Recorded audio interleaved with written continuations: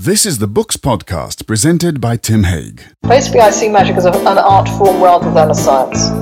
So you get priests who like astrology but who don't approve of talismans, or you get priests who are well in favour of talismans but don't like astrology. I ask you, gentlemen of the jury, is this the kind of book you'd like your wives and servants to read?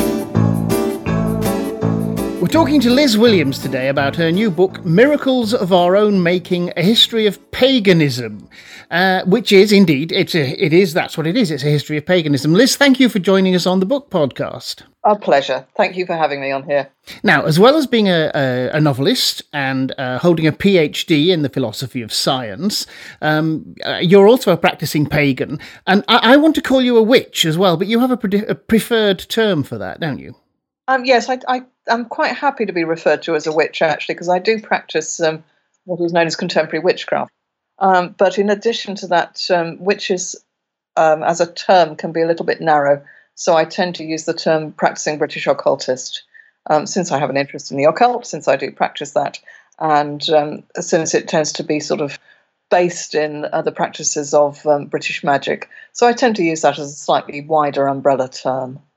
Now, the book is a history of paganism. Can I establish to the beginning, is paganism a religion?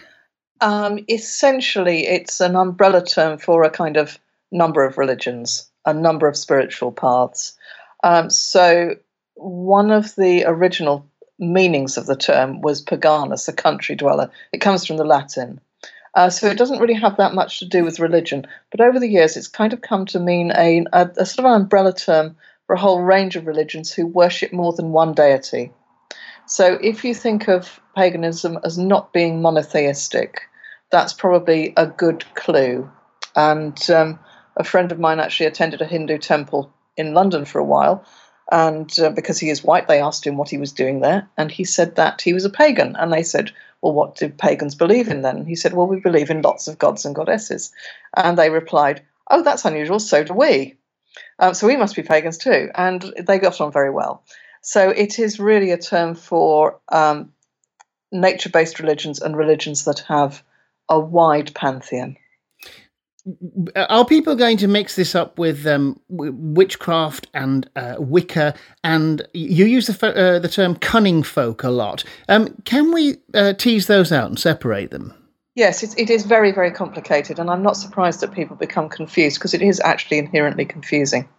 So witchcraft is the practice of magic, and you can talk about witchcraft happening in a wide variety of cultural contexts and settings. You can talk about African witchcraft, for example. You can talk about Russian witchcraft. You can certainly talk about British medieval witchcraft. And it's just the practice of a certain type of magic. Now, these days, it has changed from its older meaning in a British context, because when people were accused of being witches in medieval and in medieval times and the few hundred years leading on from that, when we have what we call the witch trials, for example, then what people actually were referring to was a type of magic that did harm. So it was cursing magic. It was magic that was negative. It was magic that caused harm to other people. Now, today, we don't necessarily see witchcraft as being harmful. We see it as being a spiritual path in its own right. But the differentiation between witches and cunning folk, cunning men, cunning women, were that in the theology and some of the legal codes, actually, I think, of the time, cunning folk were seen as protecting ordinary citizens from negative magic.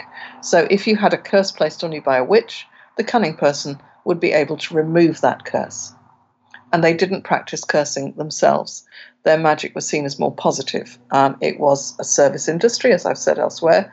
It was devoted to healing, finding lost objects, protecting people from negative magic and from harm, and a variety of other things like fortune telling and prediction. So you have there a difference between the older definition of witches and cunning folk. Nowadays, witchcraft is seen much more as the sort of cunning type magic. It's seen as positive. A lot of it's devoted towards healing, towards spiritual development.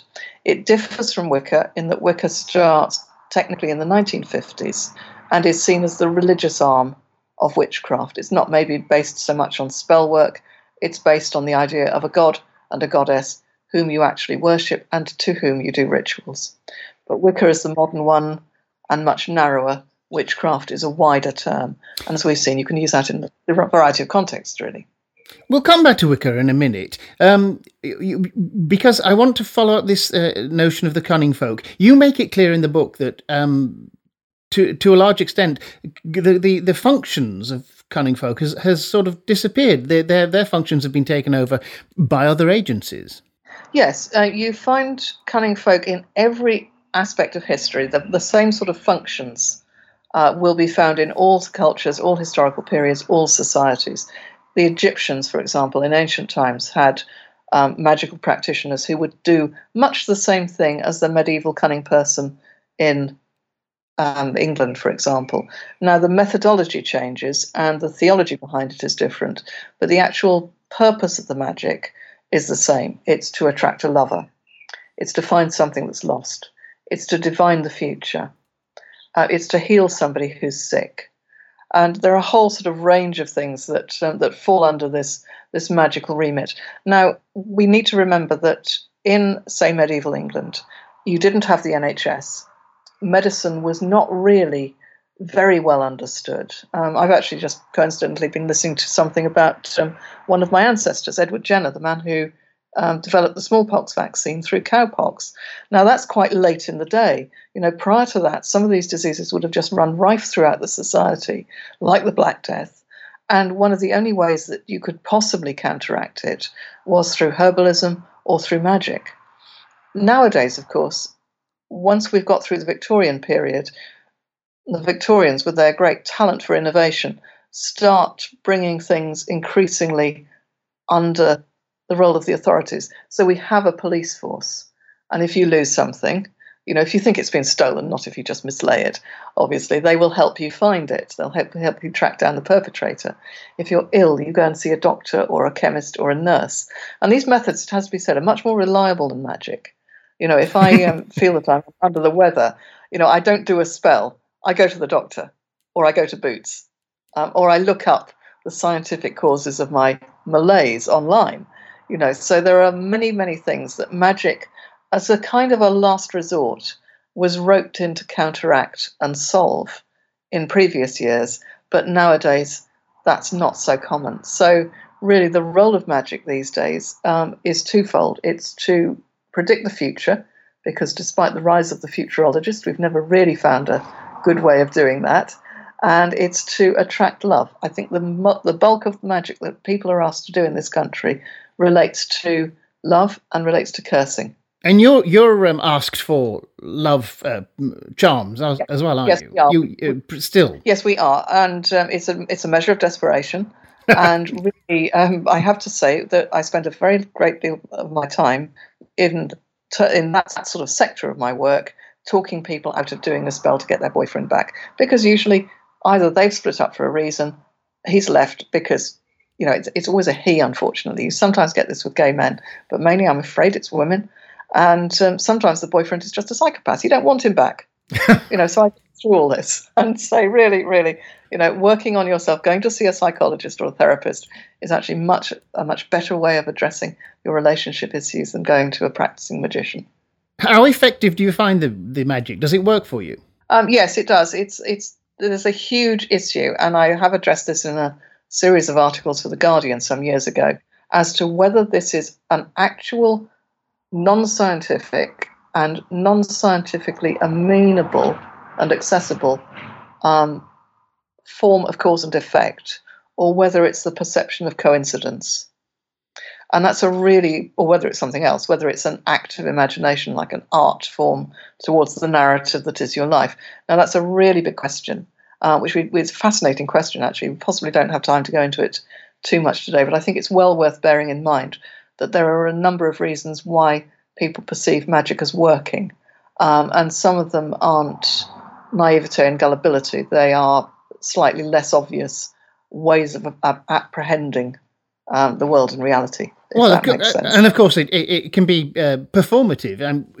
I'm well known to be a dry as dust skeptic. I make Richard Dawkins look like the Dalai Lama, Right. but I can see how even if I don't believe in the practice of magic, the practitioner does. Yeah. And there is a performative element to that where, as far as people believe in it, Yes. then it will have an effect. Yes, I mean, there is also the possibility of a placebo effect, and we see that with things like homeopathy, which I have found for myself to be very, very effective. And I can't rationally believe in this. I do take a scientific approach to medicine. There's absolutely no reason why, excuse me, if you can hear a funny noise in the background, it is the dog. Will you excuse me one moment? Yes, of course. While I'll just throw something at the dog. Dog, will you stop it? A large dog and noisy. So, yes, so it's probably more like a placebo effect in some cases, I suspect, than anything else. But it does definitely have a feature of the performative about it. And there are some examples of cunning people. Many of these were just sort of people who had ordinary jobs as well. I mean, they were sailors, they were merchants, they were publicans quite often. Publicans get to hear all sorts of stuff. It's quite a good job to have if you're a magician and you keep your ear to the ground, being cynical. But some of these people really played up to the idea of the popular magical practitioner, and they would have a crystal ball. You would enter a dark room. The man would be dressed in robes with mystical sigils all over them, that sort of thing. So there is a setup of entering into a kind of theatrical space, I think. This is a fantastically sensible book because, of course, it is a history as much as anything else, as well as a discussion of the nature of these matters. It's also a very entertaining book, and one of the things I liked about it is that you make clear that magic is not necessarily an ancient thing. We tend to look back to the ancients because we always think that they knew stuff that we didn't, and yet the magic of Wicca was developed by a man called Gerald Gardner, only in the last century, or the century before. Hang on, where are we? We're all losing track of time these days. Yes. So tell me about him, and why is it that magic can be generated, as it were, spontaneously by somebody who is on the spot within recent memory? Well, he's a fascinating man, Gerald Gardner. I mean, when you go back through the history of magic, a definite personality type begins to emerge. And I would say that regrettably, an awful lot of these people are probably somewhere on the sociopathic spectrum because they have certain characteristics. They're immensely charismatic. They're usually highly intelligent. Their morality and ethics are, to say the least, ever so slightly lacking. Alex Sanders is one of these people. Aleister Crowley is one of these people. Gurdjieff is, Madame Blavatsky is. There's a whole range of people whom really you're fascinated to read about, but you wouldn't necessarily want to know. Gardner's not quite in that sort of category because he did have quite a strong set of ethics, but he did have a sense of the mischievous, and he was playful and creative. I mean, we're talking about a retired tea planter, absolutely a figure of the British establishment. He'd been out in Malaysia, I think, for quite a long time, conducting his trade, and he retired back to the New Forest, which is when he started becoming interested in British folklore, British magic, and met a group whom he says he believed were an ancient coven who had been going for perhaps hundreds of years. Now, I don't think he did. So I think he was either, as a good friend of mine says, colouring things bright, which is a much more polite form of saying making stuff up, and or he was just being creative and telling a story that he thought would be compelling, or he was being mischievous. It's really hard to know. It's possible he actually believed that somebody had told him that they had been going for hundreds of years, but I really don't think he was told that because we know some of the people he was associating with, and they were very much pillars of the local community. They were involved in theatrical groups and amateur dramatics, and several of them had been affiliated with the great big Victorian engine of magical practice, the Golden Dawn. So the magic wasn't really folklore, although I think they did take some stuff from local folklore and mixed and matched a bit. But the engine of Wicca is really the Golden Dawn, and prior to that, Masonic practice, because Gardner was a Mason too, and Rosicrucianism.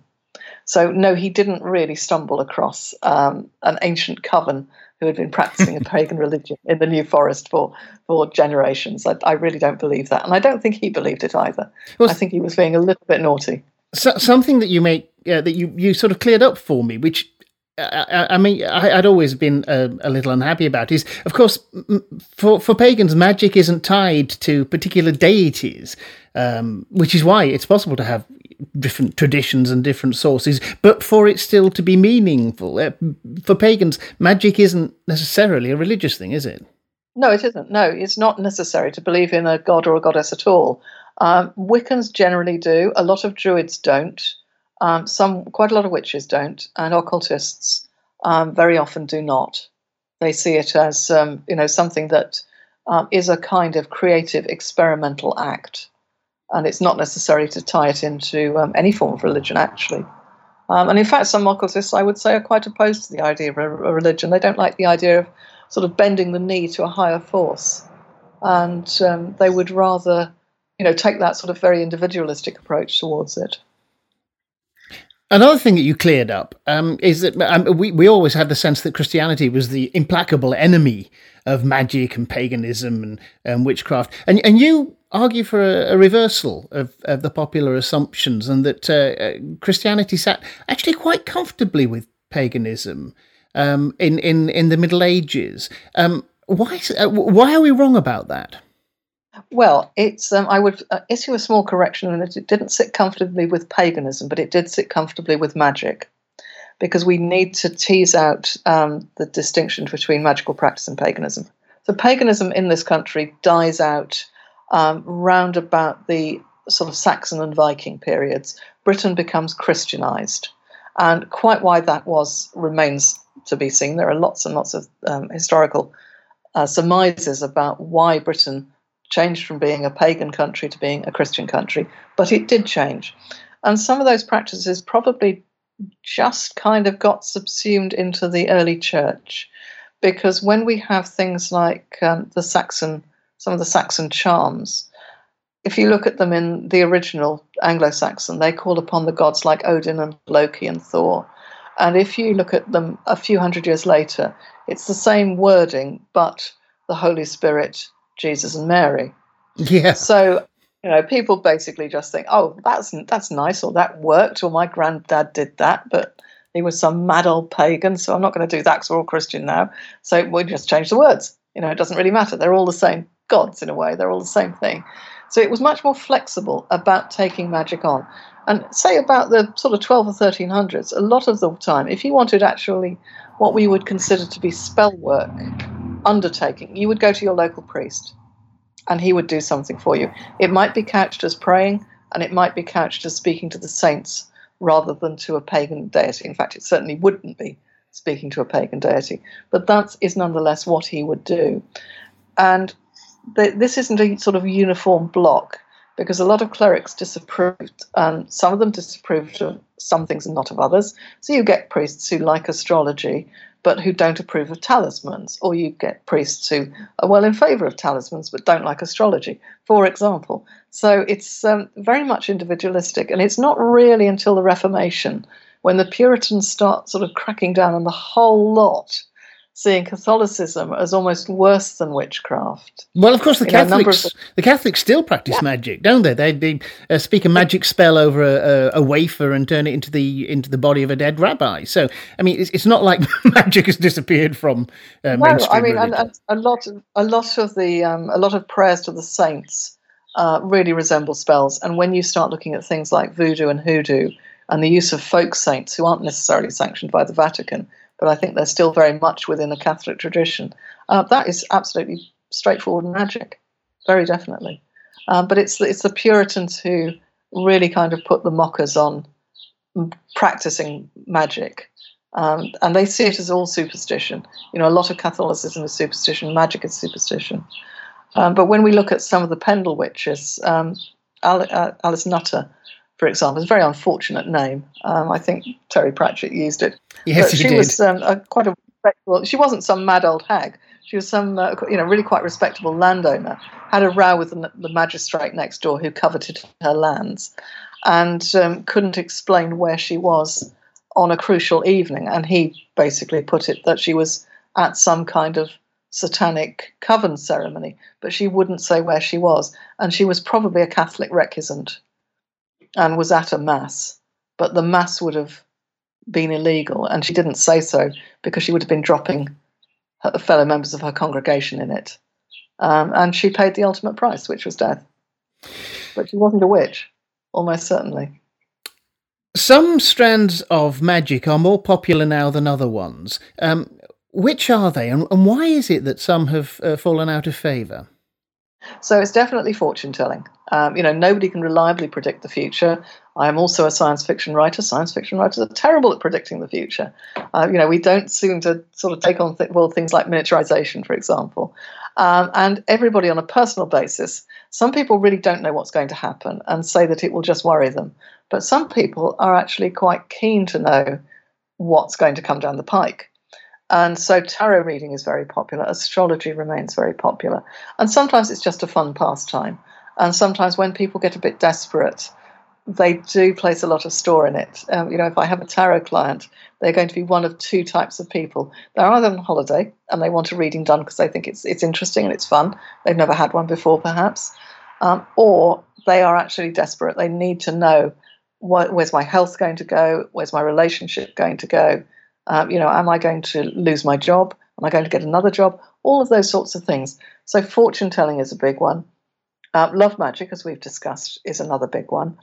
And there are, in other traditions, Gerald Gardner actually did a really good job of putting the lid on all this in Wicca by essentially taking from, I think, Robert Cochrane, the idea that there would be a threefold return on your evil act. So if you curse somebody under Wicca, it's supposed to come back to you 3 times. Now, this is manifestly, obviously not the case, because otherwise, terrible people in this world would be having dreadful things happen to them, and they usually don't, unfortunately.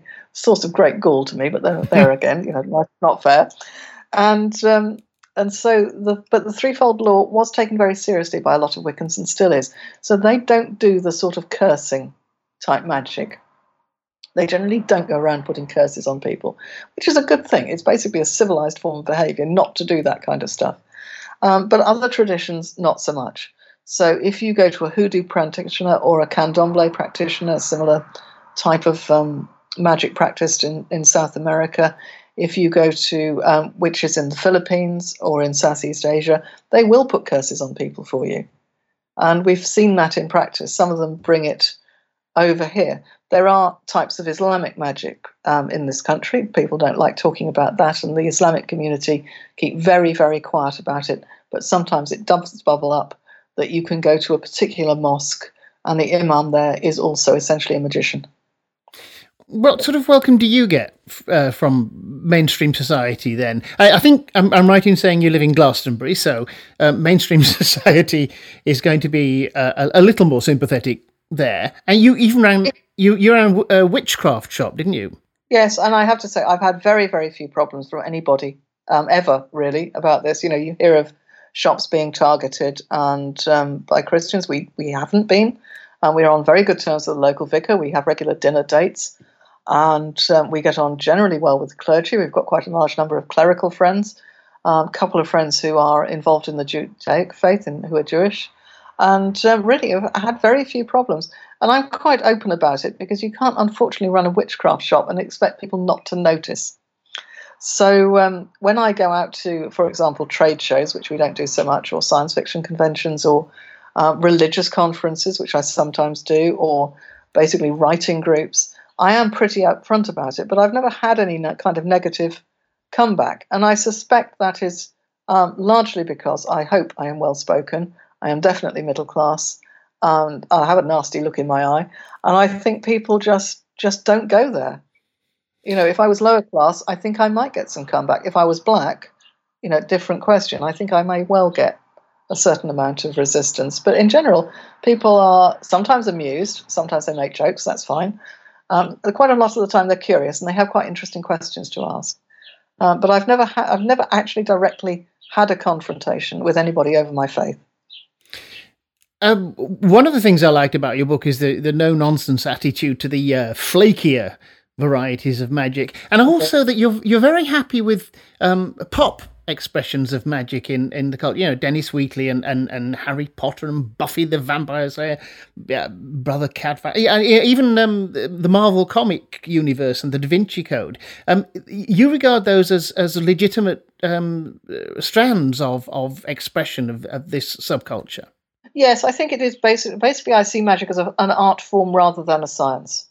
And I think a lot of the material of popular culture does sort of bubble up from the unconscious, and it allows people to express their current concerns, their need for heroes, their need for saviors, their need for something beyond strict rationality. Whether that's a good thing or a bad thing, I think that there is definitely a need for it.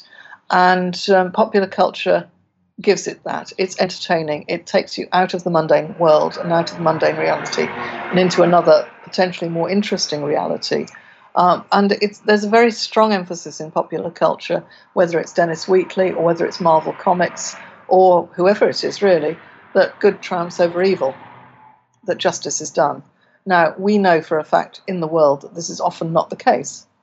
But I think there is a desire to see that in a great many people. And so that's all a reflection of that same thing. There's also the idea of control, which is that quite a lot of the time you don't have a lot of control over your life. You know, suddenly the government might impose a lockdown because there's a global pandemic. You know, who knew? Where is your control then? You know, somebody said to me, if one of those awful job interviews where they say in 2015, and where do you see yourself in 5 years' time? You know, this wouldn't be it. This is an unusual set of circumstances. And magic, I think, appeals to a lot of people because it's seen as giving you a tiny bit more control back over your life. That may be totally erroneous, but the desire is there. Well, I'm going to finally invite you to step away from your extremely good-natured and rather sweet-natured attitude to all these things and ask you about New Age practitioners. How do pagans view the New Agers? Do you think they're as flaky as I do? Yeah, generally, pagans tend to see New Agers as a bit fluffy, a bit sort of love and light, and relying on things like the angelic powers. Which, if you go back to the Bible, angels are absolutely terrifying. You know, there is a reason why people fall to their knees with awe when they're confronted with these entities, and so I think they do see them as a little bit flaky. They also take a look at some of the money involved in the New Age. And I mean, the money side of it is absolutely phenomenal. You know, you get these Californian workshops and cults, they're charging thousands of dollars. It's a lot of money behind it. And I think the level of cynicism in the New Age is higher. You get more cynical practitioners in the New Age than you do in modern paganism. Paganism doesn't have a lot of money, unfortunately, she said, generated by it. And, we'd make far more if we went to California and purported to be, I don't know, the descendants of ancient druids who had mystical lore from the island of Avalon. You know, we could probably make a fortune, but could I look myself in the mirror every morning? Probably not, actually. So, yeah, there's a definite attitude of wariness and disdain towards the New Age from the pagan community, although there are quite a lot of crossover practices, you know, like the tarot, for example, like astrology. But there are always going to be charlatans and frauds within all of these traditions. And there must be in magic as well.